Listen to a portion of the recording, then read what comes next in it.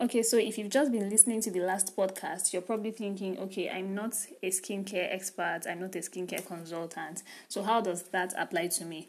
Remember, I said you have to pick content pillars that suit your own specific niche, and that content pillars that serve the needs of your audience, your unique audience, right? So just like it applies to the skincare brand, picking your content pillars would support and help you to create a strategy that brings your audience from their point A to their point B. So you're wondering, okay, I sell shoes, I sell jewelry, I sell clothes, and I don't have to educate like the skincare brand. And yeah, I remember I said every niche doesn't have to use education as a content pillar to succeed on Instagram. So you're probably wondering, I'm not a skincare brand, so how am I going to do it as probably a fashion brand, right? Now, I'm going to use a luxury clothing brand as an example, right? You're not trying to teach your audience, like I said, you're not trying to teach them how to wear clothes, but there are other content pillars you can use, right? You can use inspiration and you can use entertainment to serve the needs of your audience. So as a luxury fashion brand, what do your followers want to see? The people following you, what exactly do they want from you? What do they consider valuable content? What do they consider as value, right? It's content that shows them different ways they can style a dress, or different ways to wear a pair of shoes, different outfits that would suit this kind of shoes, or several photos or videos of yourself or of clients, of past clients, or even your models wearing different outfits in different ways and slaying in those outfits, right? It could also be inspirational quotes, right?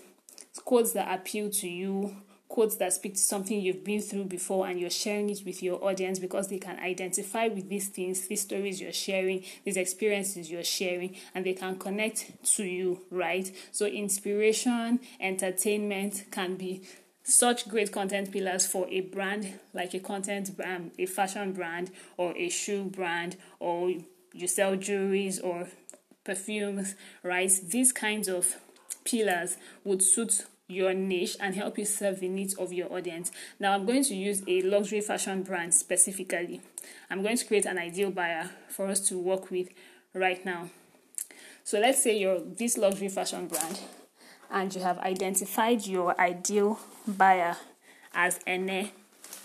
Ene is a 31-year-old business consultant who earns between 400 to 500,000 on a monthly basis, and she can afford to set aside, say, 50 to 100,000 on a monthly basis to shop, just to shop for clothes and shoes, or right? She can afford to set aside this amount of money to shop for fashion items on a monthly basis, right? Now, Ene considers herself a sophisticated person. She considers herself high class, and she would rather buy the luxury clothes, the luxury dresses, right? She can afford it, and she considers herself high class. Now, when you create content for Ene, you need to appeal to Ene's sense of class, right?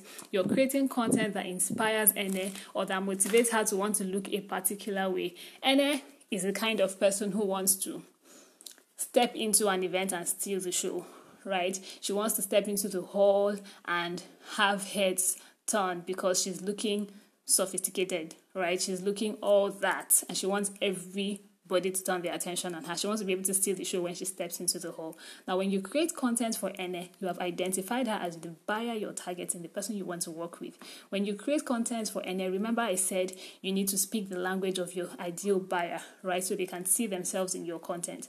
When you create content for Ene, you need to remind Ene that she can be the belle of the ball in your, say, your 2-layered Tolani dress, your 2-layered Ankara Tolani dress, or your whatever the name of the dress is. But your content needs to remind Ene that she can be the belle of the ball wearing this dress, or that she can step into the show and steal the show wearing this jacket or this kimono or whatever item you're trying to sell to her.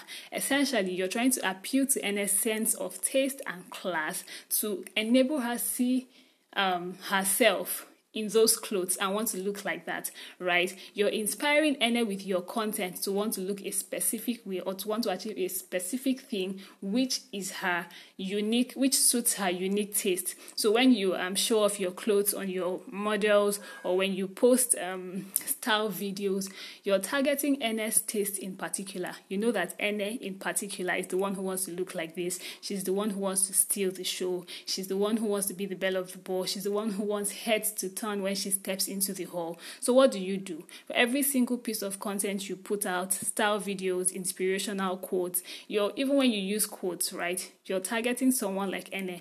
You hope that your quote can speak to her on a more personal level. When you post style videos, you know that you're inspiring her to want to look a particular way, to want to achieve a particular style look. When you post product photos, right, you're using your content specifically to appeal to Ene's unique sense of class, her sense of style, right? You're reminding her that she can actually steal the show just the way she wants it, wearing this particular dress. Or what if you're a perfume oil brand, for example?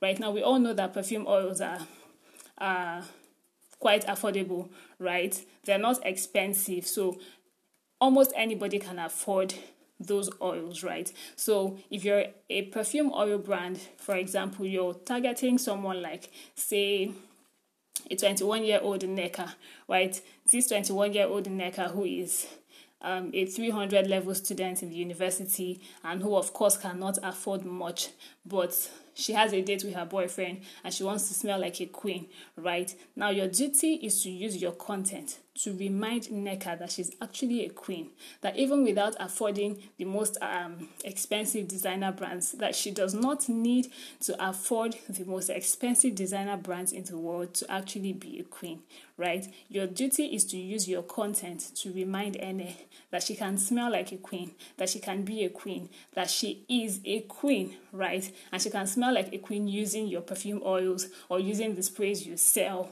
Or do you understand? Your duty is to make sure that whatever you sell, whoever you have identified as your ideal buyer, whether you sell jewelry or you sell shoes or you're a perfume oil brand or you sell clothes, regardless of the price of what you sell, your duty is to ensure that this person you have identified as your ideal buyer can be inspired, right? Their unique desire. Like I said, like I said when I was talking about problems, when I was talking about your buyer journey, I said you need to target an inner problem, the internal problem. For someone like Ene who considers herself sophisticated, the behind the scenes thing you need to consider is the fact that she considers herself high class. We could call it her ego, right? She wants to step in there and steal the show. That's what you target when you create content, right? Her own sense of importance. That's what you target when you create content for someone like Ene. When you create content for someone like Nneka, who cannot afford much, who honestly might like to be able to afford designer brands and all that, but she cannot, right? When you create content for people like Nneka, your duty is to remind her that in spite of how she may be feeling at the back of her mind, she's still a queen and she can smell like a queen wearing your perfume oils, right? So whatever you sell, whatever kind of content your audience, whatever customer avatar you have drawn up for your brand, your content has the duty to take these people from the point of meeting you to the point of buying from you, because you've been able to take them on a journey that allows them to see themselves, right, in your story. You've created content that they can easily see themselves in, so it's easy for them to identify with you and then pay you for what you're offering.